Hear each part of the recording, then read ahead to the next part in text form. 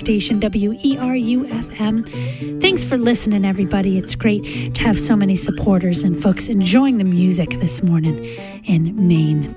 Well, it is 7:30, and I'm hoping we have gotten our friend R.W. Estella on the phone this morning with a word in Edgewise. Good morning, R.W. Morning, Allison. Bill Cook of NASA's Marshall Space Flight Center in Huntsville, Alabama, says, "The Perseids are the good ones."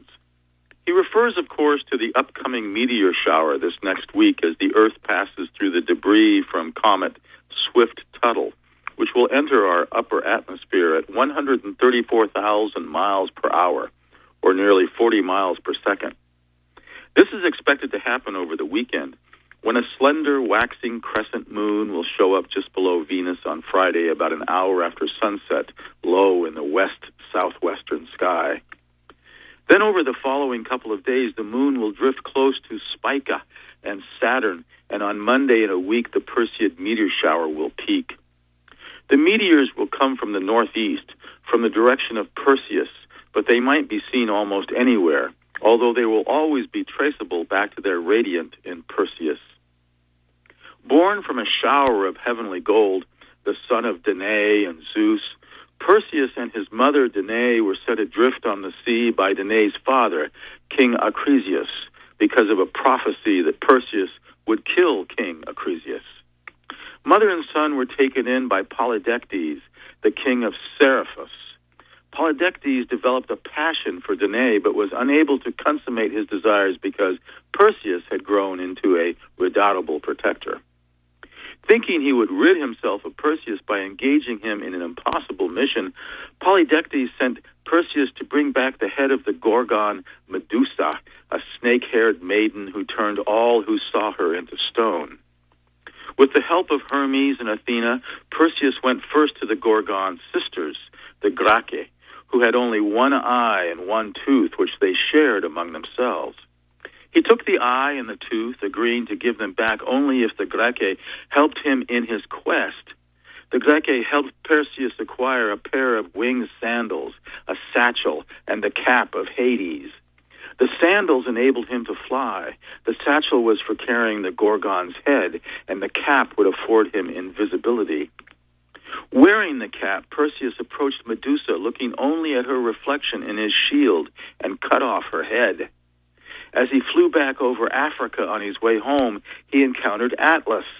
In the course of a struggle, he used the Gorgon's head to turn Atlas to stone, thereby forming the Atlas Mountains of Morocco. He also dripped blood from the head onto the sands of the African desert, giving birth to the deadly vipers of that region. Later in the journey, he saw the maiden Andromeda chained naked to a rock by the sea as a sacrifice to a sea monster. He fell in love with her and bargained with her father, Cepheus, for her hand in marriage if he killed the monster. He succeeded in slaying the beast, but at the wedding feast, Phineus, a jilted suitor of Andromeda, angrily demanded the bride. In the battle that followed, Perseus used Medusa's head to turn Phineus and his followers into stone. When he returned to Seriphus, he found that Polydectes was still pursuing Danae, so he used the Gorgon's head once again, this time turning Polydectes to stone. Perseus then gave the sandals, the satchel, and the cap to Hermes, and the Gorgon's head to Athena, who emblazoned it upon the aegis that protected her in battle. Finally, he returned to Acrisius' kingdom, where Perseus fulfilled the original prophecy by accidentally killing the king by a throw of the discus. And so this weekend, if we don't have another of those innumerable overcast skies of this summer, we'll have been able to see the Perseid meteor shower and appreciate the mythology behind it. From Orono, Maine, have a great day.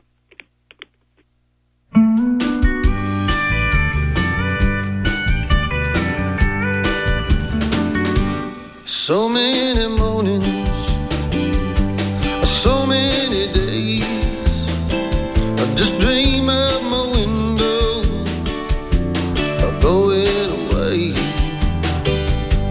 I dream of white lines, cigarette stubs,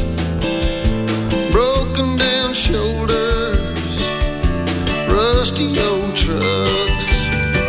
I wanna buy your truck.